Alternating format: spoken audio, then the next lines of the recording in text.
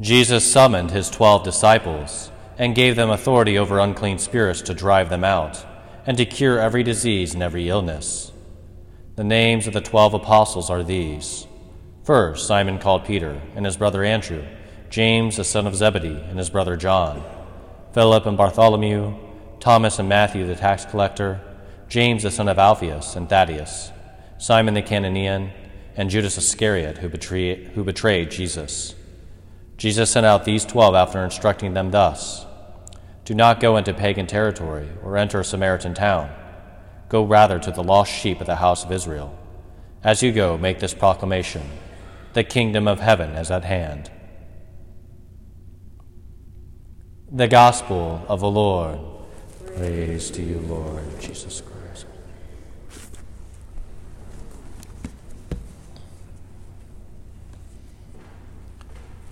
A sign of Christ's love for his church.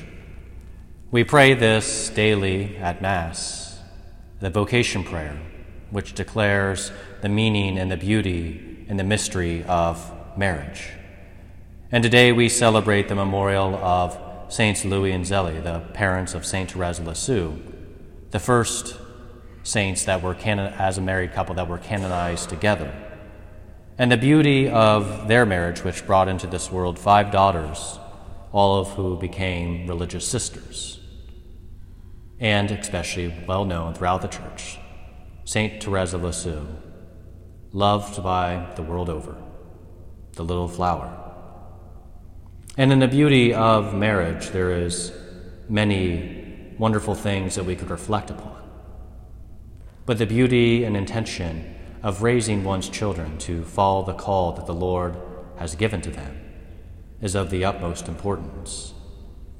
And obviously this means cultivating a life of prayer within one's children, taking responsibility as the primary educators of one's child in the faith is something that, even if our children are gone, we can encourage those around us to do, to pray for.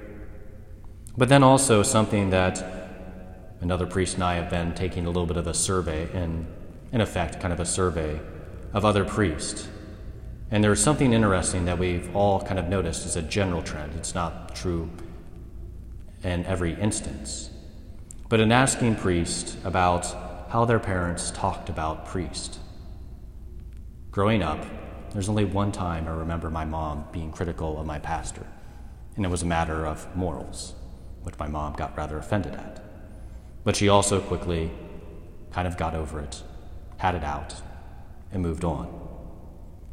The way in which we speak about priests, religious, those in the church, has a huge impact on the way that our children see the priesthood, the possibility of religious life, existence within the church itself, even just to remain Catholic.